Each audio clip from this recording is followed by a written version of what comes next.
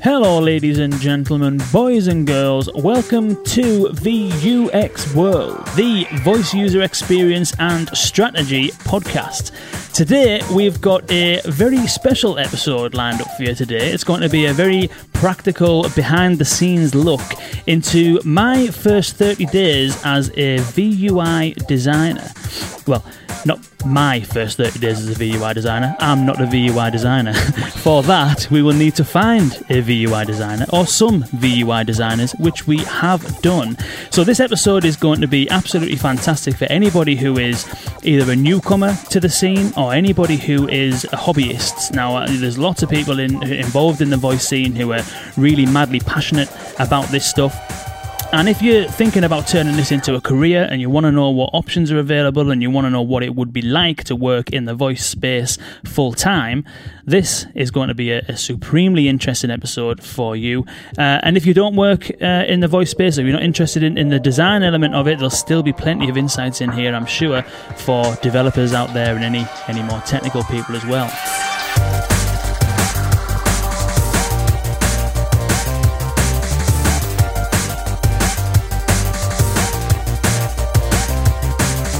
So, I did mention that we would need to find some VUI designers, and we haven't just found some VUI designers, we've found some particularly good VUI designers. Our guests today are from Emmy, and our first guest is Ilana Shalowitz. Now, you've probably come across Ilana if you've been anywhere close to the voice scene in recent months. She was at the Alexa conference in January. There's Alexa going off again. I will mute her right now. And she is also going to be at the Voice of Healthcare Summit in August in Boston. She is Ilana Shalowitz, and hello, Ilana. Hello, thank you very much for having me. You're very welcome. And Ilana is joined today by Brian Bauman. Hello there, Brian. Hello. So Brian is... sorry, we'll start with Ilana. Ilana, you are a senior VUI designer, is that right? I'm actually the voice design manager here at Emmy. Voice design manager, fantastic. And Brian is a VUI designer. That is correct. Fantastic.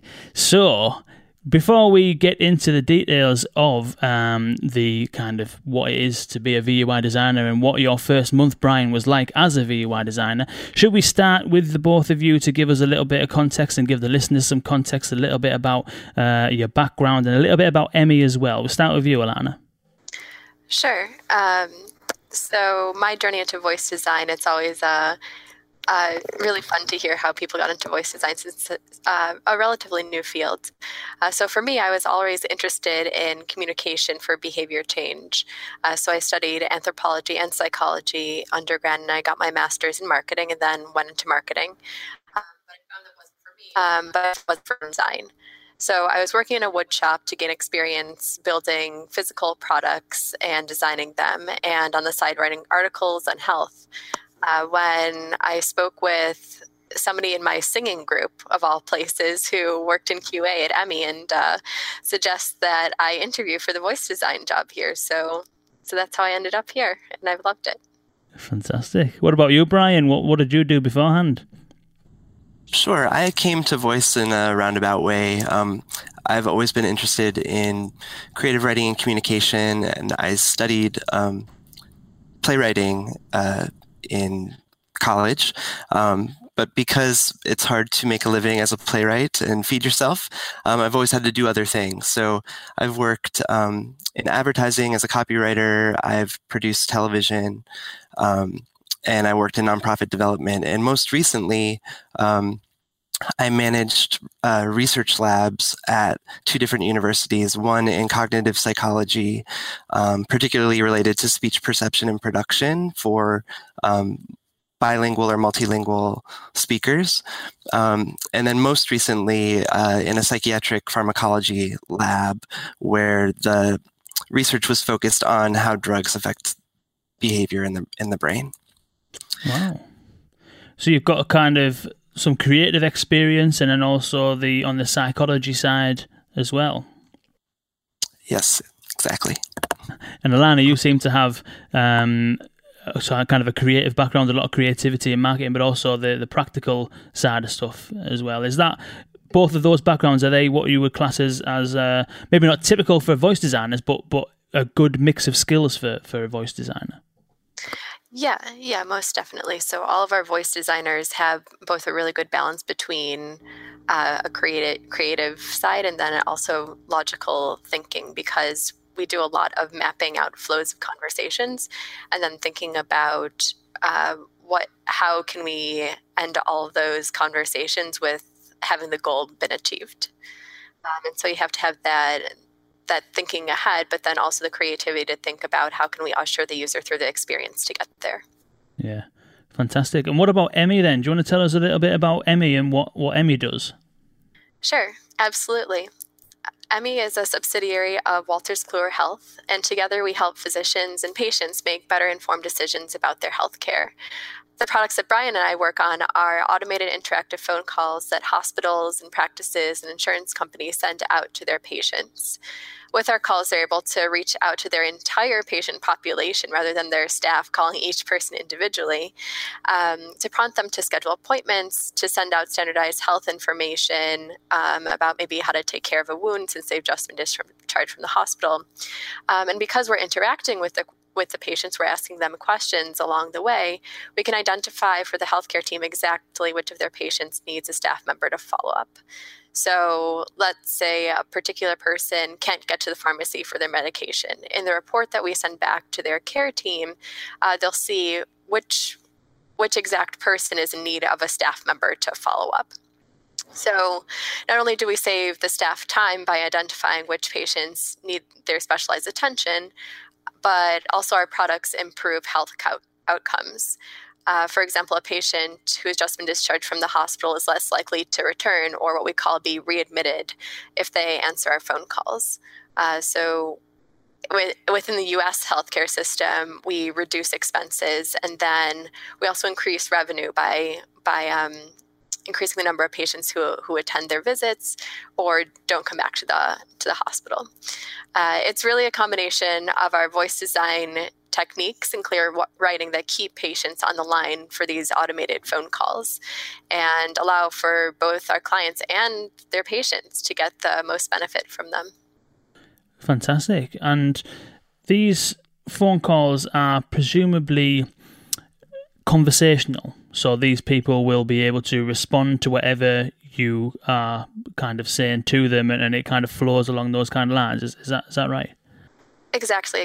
So each of our calls starts with a patient confirmation, because here in the U.S. we have laws regarding what health information you can divulge when to whom, and usually it's just to the patient unless they consent otherwise.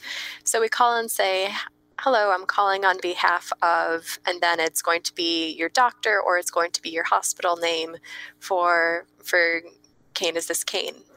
And then the person will confirm it's them, and then we'll go into the main body of the message, which might be a record show that you're due for this appointment. It's important for these reasons. Can I transfer you over to schedule? And you can say, oh, I already had that. And then we'll say, oh, well, when did you have that? Or it can be, oh, I'm calling because you were just recently discharged from the hospital and your care team wanted to follow up with you and see how everything's going. Can I ask you a few questions? And then after that, I'll get into some health information for you too. That sort of a thing. Cool. So does that, for those kind of conversations, I know we're getting a little bit into sort of detail, and we'll back up in a minute and back up to the VUI designer role in general. But those conversations, are you having to map out all of those different turns and routes that conversation might take? Yeah, exactly. So because for explanation purposes, I just chose the most simple paths that we have, but they can get quite complex. Our most complex one is 30 pages of flows. And within those, we have what does the conversation look like over time? We have memory incorporated. So somebody told us this thing when they last spoke to us. So what are we going to tell them this time when they speak to us? So last time you told us that you weren't feeling well. How are you feeling today? and then we're going to respond differently to them based on the trajectory of how they've been doing. So within the flows, you can imagine that there are all these symbols that, okay, store this piece of information as memory or recall this information as memory. And then also there are different symbols for how it works with our database, how we store the data for recall later. And that's all the voice designer laying it out, and then we work in collaboration with the developer and others down the line. So, would you be able to explain for the people listening, whether they are, whatever their background is, some of them might be aware of this role already. The role itself, a VUI designer. I mean, if you just look on LinkedIn, I've looked on LinkedIn, and you'll search for VUI designer or voice designer or something like that, and there is very, very little out there. There's very few people who are actually classed as a VUI designer, at least from what I can see. So would you be able to explain a little bit about what a VUI designer is? And do you say, controversially, do you say VUI designer or VUI designer? Yeah, I'll answer that last question first. And I remember how strange it was to me when I first got into voice design that we say VUI. For people who think about sound a lot, the sound of words, and VUI seems a little bit silly, but that's what we all call it. So if you want to sound like a pro, call it VUI design. Call it VUI design. Fantastic. And you're right. There aren't that many people these days who are professionally VUI designers, although I suspect the number is growing. When I think about the people who design voice interactions, well, you can look at any of the skills or actions that are out there, and there are so many more people who are doing it on hobbyist terms. So a voice designer to me is anybody that comes up with a voice interaction. And again, that can be anybody who does it professionally or just in their free time comes up with skills. So I think there's a real need here for there to be design standards and for people to consider, okay, what will make a good design experience, given that it's open to everybody, which is a good thing. And for me, that starts with understanding the users and the users' needs. So whether you do it professionally or on the side, you have to understand what are the users' motivations, and then bring that together with the key stakeholders in whatever you're creating to create a good experience. So I'll also say voice design is part of what people are calling conversation design, but I would be careful not to say that they're the same thing, because within conversation design, we can also think about chatbots. And I see voice design and that sort of chatbot design as two different branches of conversation design. And I say that because when you're a voice designer, you don't just think about the words that you're saying, but you also think about what the texture of and the rhythm of the words are, which is called prosody. And when you're a chatbot designer, it's not about the sound of the words. It might be more about how they look on a screen together. There are some principles that they hold in common for good conversation design, but I would be careful before I combine them all into one. Yeah. So what is then, you've mentioned some of the differences between what a conversation designer and a voice designer is. Some of the things you spoke about initially in terms of understanding user needs and prioritizing things around the needs of the user, that sounds very much something that stems from kind of the user experience design sort of area. Is there anything different in terms of the practices that you would do in terms of either the research to understand those needs or the way you would go about designing for those needs? Is there anything different specifically about designing that for voice versus designing that for a graphical interface, or a GUI as we should call it now, seeing as though we know the lingo? Yeah. Those GUIs. So when I go into research, I like to think I like to go in with an open mind and just look at, hey, what's going on here? And then think about what are the tools that I have to address it. So if I have both GUI and VUI tools, that I'm going to look at the overall user situation and say, how can I use these tools to best address that? And that's something we do a lot at Emmy too, because we do research with patients and we can't solve for everything. What we do is we look at what is the technology that we have and what ways can we be creative with it to solve the needs of our clients and patients. So I would say that the narrowing comes after the research when you're looking at what do you have in your toolkit. And so you predominantly at the moment work on the voice design for these phone calls that will go to people who are leaving hospital or what have you. Could you talk us through, and maybe Brian, this might be a nice time to kind of bring you in. Could you talk a little bit about what a typical project looks like and where within that project a VUI designer would fit? Sure. So essentially, a healthcare provider or a payer client will come to a representative at Emmy with a need that they're trying to meet with one of these phone calls. So like they're trying to close a gap in care perhaps, or they're trying to bring people in for a particular kind of screening. And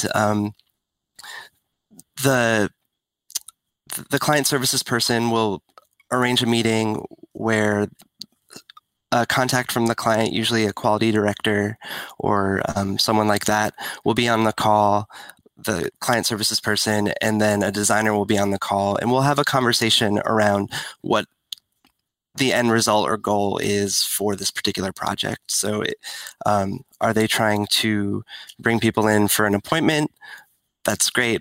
What is their workflow? We identify the client's workflow.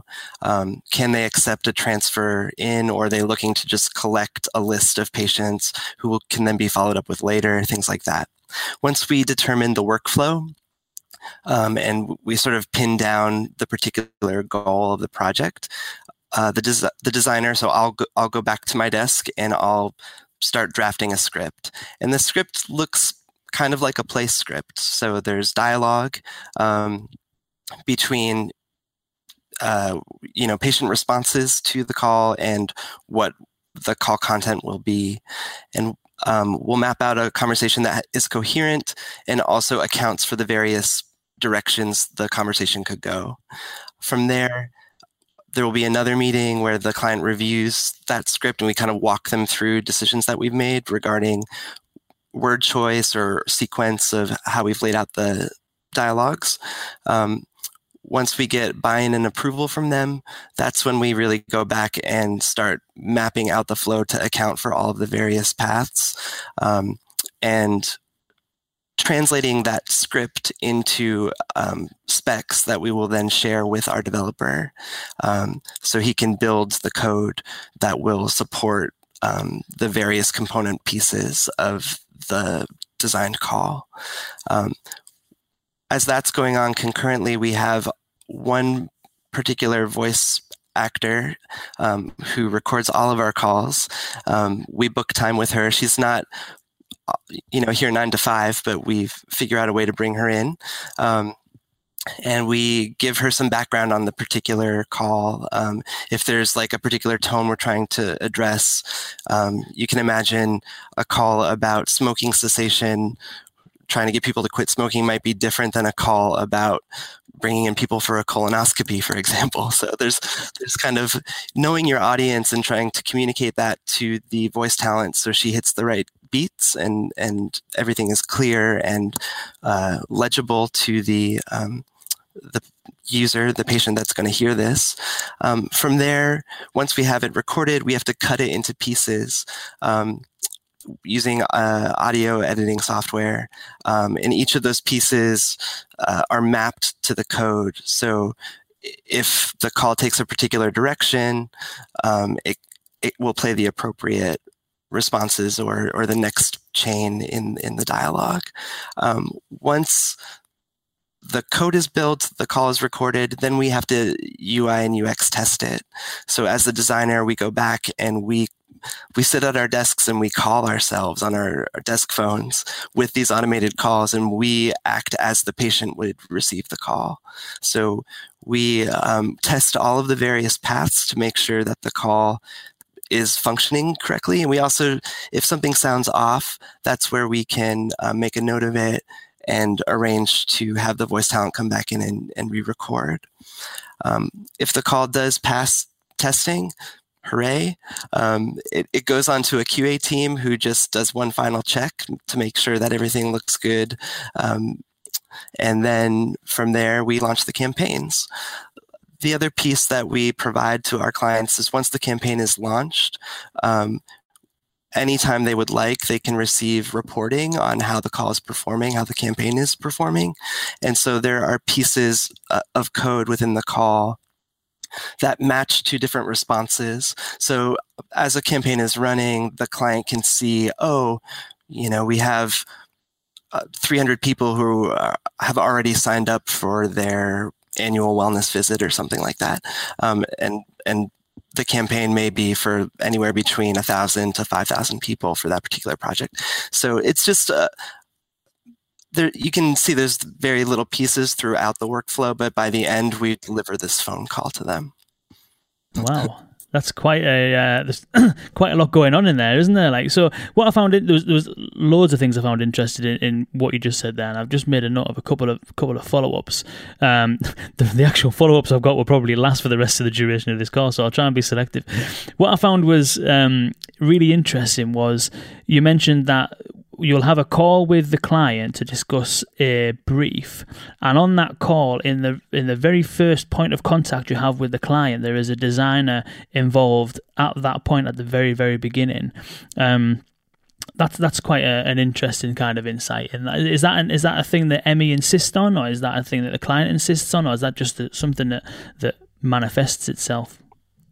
Sure. Well, it's not always on the very first call. So we have client services folks here who are managing relationships with our various clients, and they have a sense of what maybe a project plan is for the next 6 months with that particular client or group of people. And so once they decide, okay, we want to move forward with this project over that project, that's usually when we are brought in to start scoping. Yeah, that's right. So each designer has a set of clients that they work with. And so depending on where that client is in launching a call campaign, the designer will be brought in. That said, Emmy does also bring in its designers when we're scoping bigger custom campaigns. So that's during the contract phase. Which is also, I wouldn't say that it's unique, but it's quite special because we want to see, okay, how much work is this going to take? And we have to do some thinking in how the design will play out in order to say how much work is this going to take. And so we do work with our business development team, our sales team, and client services too during those early phases of contract signing to make sure that all phases of the building and design are covered. Cool. So another thing you mentioned there, Brian, was once you've gone through the process of sketching out some designs and you might create a design, you then hand it over to some voice talent to come in and do the recording of the various bits of audio. So is it part of a VUI designer's role then, within the scope of that role, to be the kind of person who's on hand to direct that voice talent? Absolutely. I think that's a big, important part of the projects, is making sure that as designer, we're always considering who the audience is and how can we best speak to the user in that way. So being that these are voice phone calls, we want to make sure that our talent is just informed enough that they can speak to any potential concerns that a patient might have, and also guide the patient into the outcome that we're hoping to encourage them to do. So there's a little bit of convincing that happens in terms of we're not just delivering a message, we also are trying to shape behavior or push an outcome for preventative health or to increase something like that. So is you're talking about outcomes there, is the scope or the brief that you get as defined as that? What kind of goals will the client set? Is it literally as defined as we want to have 5,000 patients do XYZ behaviour, or is it more broad in terms of we want to try and see if we can increase appointment turn-ups or something like that? It usually depends on the client. There are some measurements that provider clients or payer clients, depending, if they can demonstrate that patients are adhering to their medication, for example, or that patients are being seen regularly. So it's more likely that if there is a problem down the road, that it will be caught early, things like that. So does that make sense? Yeah. So okay. Some kind of thing. So some things will be more specifically defined, others might be slightly. Sure, and maybe Alana can speak a little more to this too. Yeah, sure. So sometimes, as Brian said, our clients will come in with different objectives, and it also depends how familiar they are with our products. So our client services team will work with them to create a calendar of specific campaigns, whether that be mammography, colonoscopy, annual wellness visit, to deploy throughout the year. So it's the role of the designer to think about more specifically, okay, you want to do this one campaign, how can we best engage the patient for this one campaign? Does that make sense? Yeah, absolutely. Yeah. And just before that, backing up slightly, you mentioned that sometimes the designers might get involved in projects kind of at the contracting stage to try and understand how long a project will take or how much you should charge or what have you. What kind of things would you do to estimate that if you were kind of going to go into tender or what have you for a contract? What have you got any tools or practices that you would use to estimate how much time and effort a project would take? Well, for the designer, it's pretty clear how much time we would need to spend for us. But then on the back end, for the database team or the QA team, we'll need to ask a lot of questions. So we can design it. The developer, we'll check with the developer to make sure that he can feasibly build it. And then it's about asking a lot of questions. What else will we need to do? What other teams will we need to pull in to execute it? Mm-hmm. Cool. Okay, then. So we spoke at the very beginning about the kind of skill sets that you might need to be a VUI designer. And Alana, I know that we found each other on the Slack channel, the VUI designers Slack channel, and you were looking there to recruit some further VUI designers. So we know roughly the skill sets that you were sort of looking for. Is there anything that might be different about the interview process for a VUI designer? Maybe, Brian, we can bring you in after this to get your thoughts on it. But if someone was going for an interview as a VUI designer, what might they expect? Sure. So as I said, we look for people with a combination of that creativity and that logical thinking systems skills, and in addition, strong writers, and people who have a lot of empathy, which is something that you'll find common to a lot of design jobs. And so we'll have them do a design exercise to familiarize themselves with our product, and usually these designers haven't ever experienced voice design, or they might not be designers at all. So getting them acquainted with the process. And it's really amazing to see what comes back and see all of these minds working on the problems that we do and the different ways that they approach it. So some of that will be what responses do you expect to hear from somebody who answers the phone to this question? Some of it is about mapping out a conversation, saying you have this goal in mind. How do you imagine this conversation playing out? And then with a specific text. And then something I'm also interested in is how do you let's say a client has an idea in their mind about what a campaign should be like, but you as the designer have this expertise and you think it will be more effective based on our historical data if it's presented a different way. How do you talk to the client and move them from point A to point B? And the last thing is, can you instruct the voice talent in what sort of tone is appropriate here, as Brian was talking about earlier? And beyond that, when you hear audio, what do you hear in it? And I will say the first 30 days, depending on where the designer is coming from, because I'm involved in music, I was probably further ahead in listening to audio. And Brian, because he's used to writing scripts, he was probably further ahead than I was in the writing the content.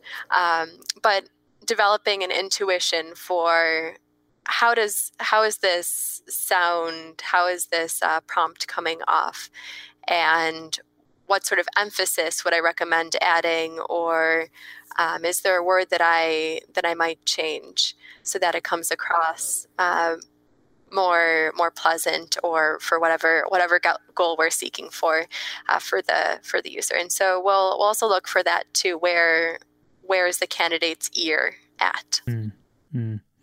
Cool. And Brian, was there any Google-style questioning in there, like things to trip you up, like what would your approach be to robbing a bank or anything like that? There was an interesting question about how many pennies are in this office building, and it was sort of like a critical thinking question. Okay. And you're giving away our secrets, Brian.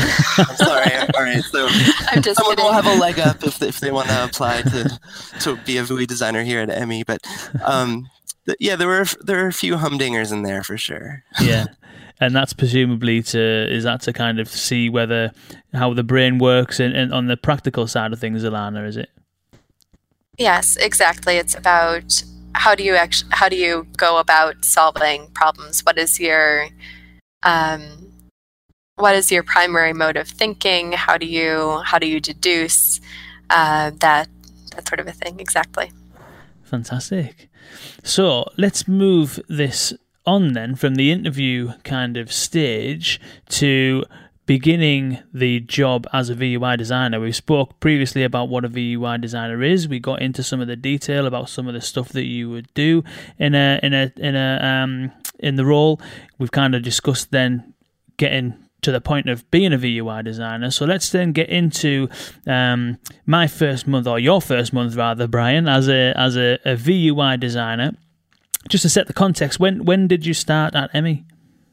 I started August 1st of last year, so okay. I've been here for about 6 months. Cool. So it's all relatively fresh then? Indeed, and I'm learning every day. That's good, that is good. So what then, let's just start at the very beginning then. What about the first day? What was your kind of first day at Emmy like as a VUI designer? Sure. Well, when anyone starts a job, they're coming in midstream of projects. So it's not like the work began when I started on day one.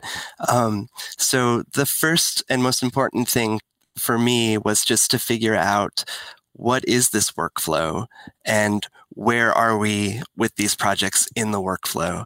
So to identify just geographically where the projects were or temporally in the timeline, and then understanding what the requirements were at each phase of development, and making sure that I knew all of those component pieces. And when I didn't, because I didn't, knowing to ask for those things. So I had a colleague on my first day literally give me a piece of paper with like a map of the workflow on it. And when I would be brought in to sort of support on a project or cut audio or whatever, they would point where on the workflow this particular piece was. And so after, about a week of that, I sort of got a sense of the rhythm of the various pieces of the job, what my responsibilities were, and how I could best support the team.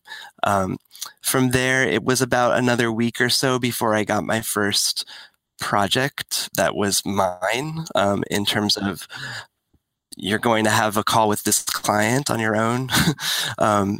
We're going to prepare you for the context around it, but you're going to have this conversation. You're going to need to find out these particular things. You may have to talk them through what our calls can or can't do, what we can accommodate, and where we might have to get creative around the design. And those conversations just get better over time. When I look back at the first calls that I had with folks, I kind of cringe a little bit, because there's an element of just getting up to baseline and getting trained, that I kind of had to fake it till I made it or something. But what I can say about that first day, and then in the days and weeks that have followed, is that it's a really interesting job in terms of problem solving. And, there's a lot of puzzle pieces and logic that needs to be defined. And those are the kinds of things that I find very exciting. And then the other thing that's very satisfying about working on these projects is, that they're finite. So you start with the idea, you're collaborating with the client and other folks to create this project, the developer. And then at the end, it goes out into the world and you can see the results, like how many people answered the call, how many people stuck through all the way to the end, how many people responded with an intent to, make an action or change behavior or whatever. So in that way, it's very satisfying, and it keeps me coming back every Monday. Wicked. So Alana, it sounds as though you started Brian off in the deep end then, in amongst a few projects that you had going on. Yeah, client work doesn't stop, and and we're hiring because we have so much of it coming in. But Brian's been really great. So something that I'll say from my perspective from the first 30 days. So it's about giving an overview of, as Brian was talking about, the workflow. What is exactly this thing that you're dealing with in front of you? Who are the different teams who work with you? Those are all things that you would expect from your first 30 days at any job, really. But the uniquely voice design components are those mapping out of logical flows. It's about writing in brand voice. So we have a tested brand persona that we use across all of our products, not just voice, and then training people to write in, this word's acceptable, but not that word, because we use plain language to reach the widest range of patients. And more teaching about also the why of our products, why they're so beneficial. And then, of course, the sound component. So Brian and I sat down with some audio and listened and said, okay, what are you hearing from this? What am I hearing from this? And in a way, it's dissecting knowledge you already have, because language is so natural. All these interpretations that we have are in us, but then how do you ask a voice actress to generate those sorts of emotions? So deconstructing what we already know is a big component with that sound, and then learning to employ that in our own designs. And that also comes out through the audio editing phase too. And audio editing is one of my favorite little tasks to do. So I figured out that if you insert even breath breaks, it comes up comes out with a much smoother experience than if they're just left in like sort of haphazard links. So discovering those things and then also passing on that knowledge to the new designers during those first 30 days to make sure that they have a strong foundation.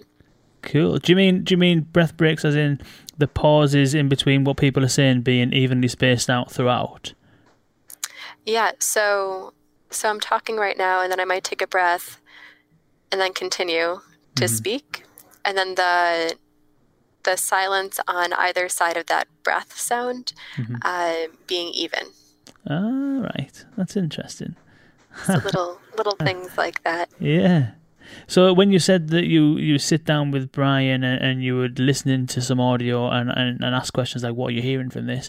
Is that the kind of thing that you would be discussing, is the nuances of language, or are you looking for the flow of the conversation, or even down to the quality of the audio, or what exactly are you looking for when in that conversation? What are you hearing from this? Yeah, both. So there is a series that I wrote, and then Brian took and he mapped out as sort of a mapping exercise.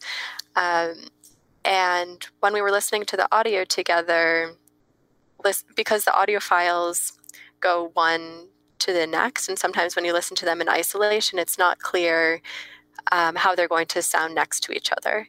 And then, so we had an introduction, and then it was something like, first, tell me, how are you feeling today? And it just seemed really abrasive. Brian, do you remember that? I do, yeah. It sounded aggressive. Aggressive, yeah. I think that's the word that I was looking for. Thank you. Another sign of a good voice designer is we're pedantic. So it sounded aggressive, and there was nothing wrong with the way that the voice actress said it. It was just in comparison to the other audio, jumping right in made it aggressive. And so we added this line that said, first, let me check. How are you feeling today? And we made it just a little bit longer, but because we extended it in comparison to the introductory file, it was a much smoother transition into the rest of the call, and that beginning part is really important. So we discuss, how do these files sound next to each other, and we also discuss the texture of words. So why you may use the word may instead of might. So may has that nice rounded sound to it, and then might has that sharp t sound, and combined with the it's a very small difference. And do we know if choosing might over may will actually affect behavior down the line? Well, probably not, but it's part of the overall experience for the user. And what we've seen with our calls is that engagement rates go up the longer that a client uses our calls. And so we have good experiences across, such that patients are more willing to engage with us over time. They're more accustomed to the calls, but also they don't mind interacting because we have a focus on this design experience. And presumably it's a bit similar to, I suppose, in this respect, a bit similar to web design or graphical design, in that one small thing might not make a world's worth of difference, but lots and lots of small things stacked up over a call would then potentially have the potential to when you mentioned first, how are you doing, that has the potential to create a persona in someone's mind of that voice persona, if you like, and then that whole conversation could be done in a completely different way, couldn't it? Yeah, exactly. And so one of the advantages of voice design is it removes the barrier to action. So versus a graphical user interface where you have to click, click, click, and something's done, voice removes the barrier to action, as I said. And when you when you wear people down with these little annoyances, or maybe they're even imperceptible to the user at first, you're just putting more barriers up to action. You're wearing them down. You might cause more frustration, and you really just want to make it as pleasant as possible to use this modality to its greatest strengths. And seemingly, Brian, in that kind of introductory period when you're being kind of taken through things like what does the brand sound like, and how do things work at Emmy, and the brand's tone and the way that it does things and stuff, I'm assuming that you must have found that relatively straightforward to get a hold of, given that you've been, a playwright in the past where you are focusing on different characters' perspectives. Was that a relatively easy thing for you to kind of get your head around? Sure. I mean, it did take some guidance in terms of just understanding where the boundaries were, like between what is appropriate and acceptable and where things might, steer us in a direction that is not appropriate for the brand. A cool thing that I was able to do, though, because we have to test the calls, is, during downtime or other periods during the workday where I wasn't working specifically on a project, I would listen to calls that had already been made, and just, through that accumulation of details and sort of like paying attention to how the calls respond if they're not understanding a particular response, like where the error recovery is, things like that, and just kind of what the quote unquote manners were for our particular phone calls. Learning, how gracious our phone calls are, and then writing to that graciousness was something that I think I'm still learning, but I think the background in playwriting has helped for sure. Yeah.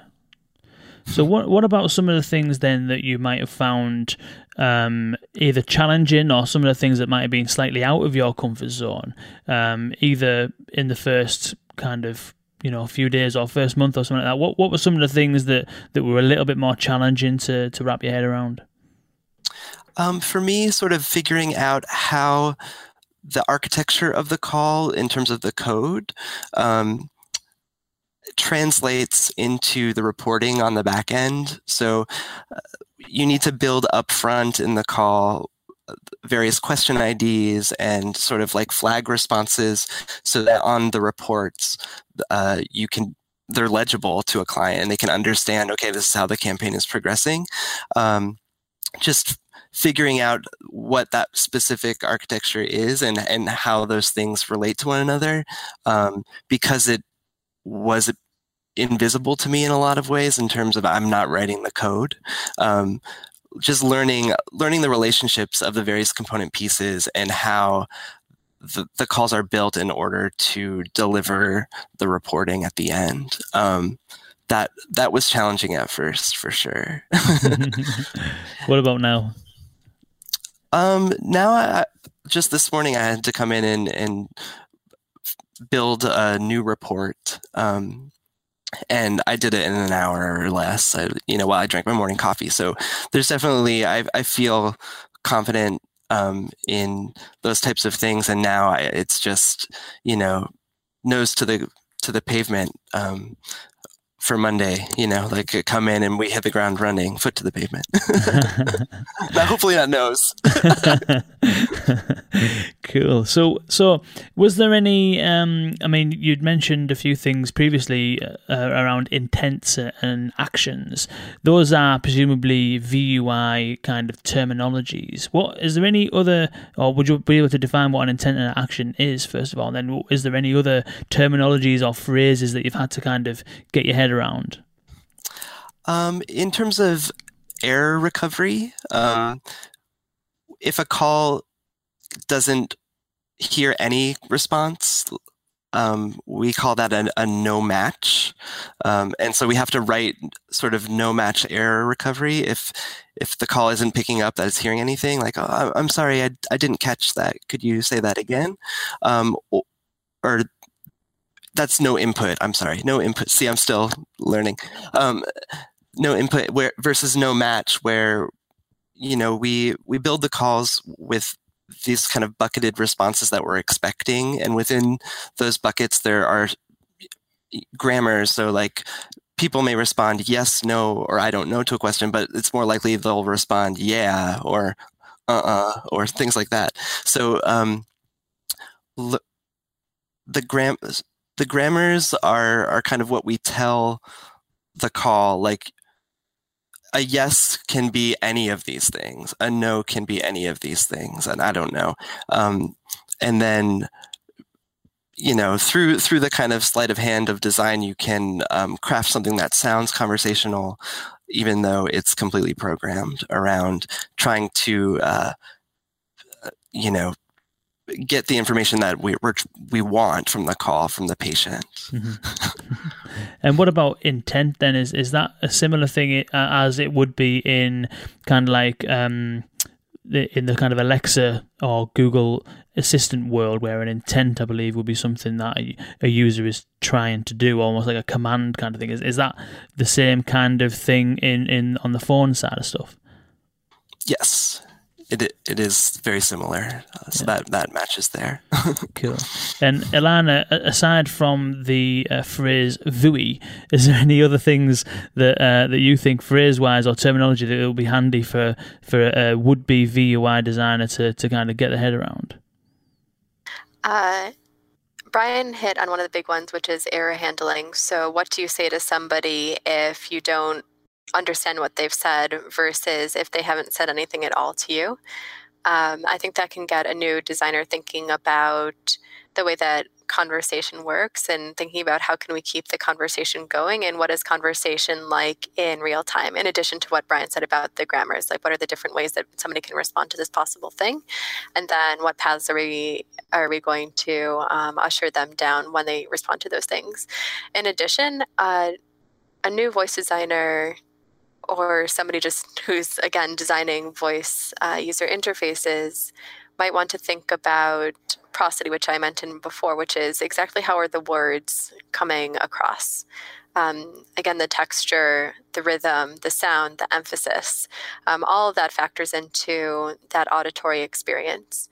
In addition to that, listenability is a big one. And prosody is a part of that. Where do I place emphasis in my sentence? And also, when do I take a little gap in my speech so you can process what I've said?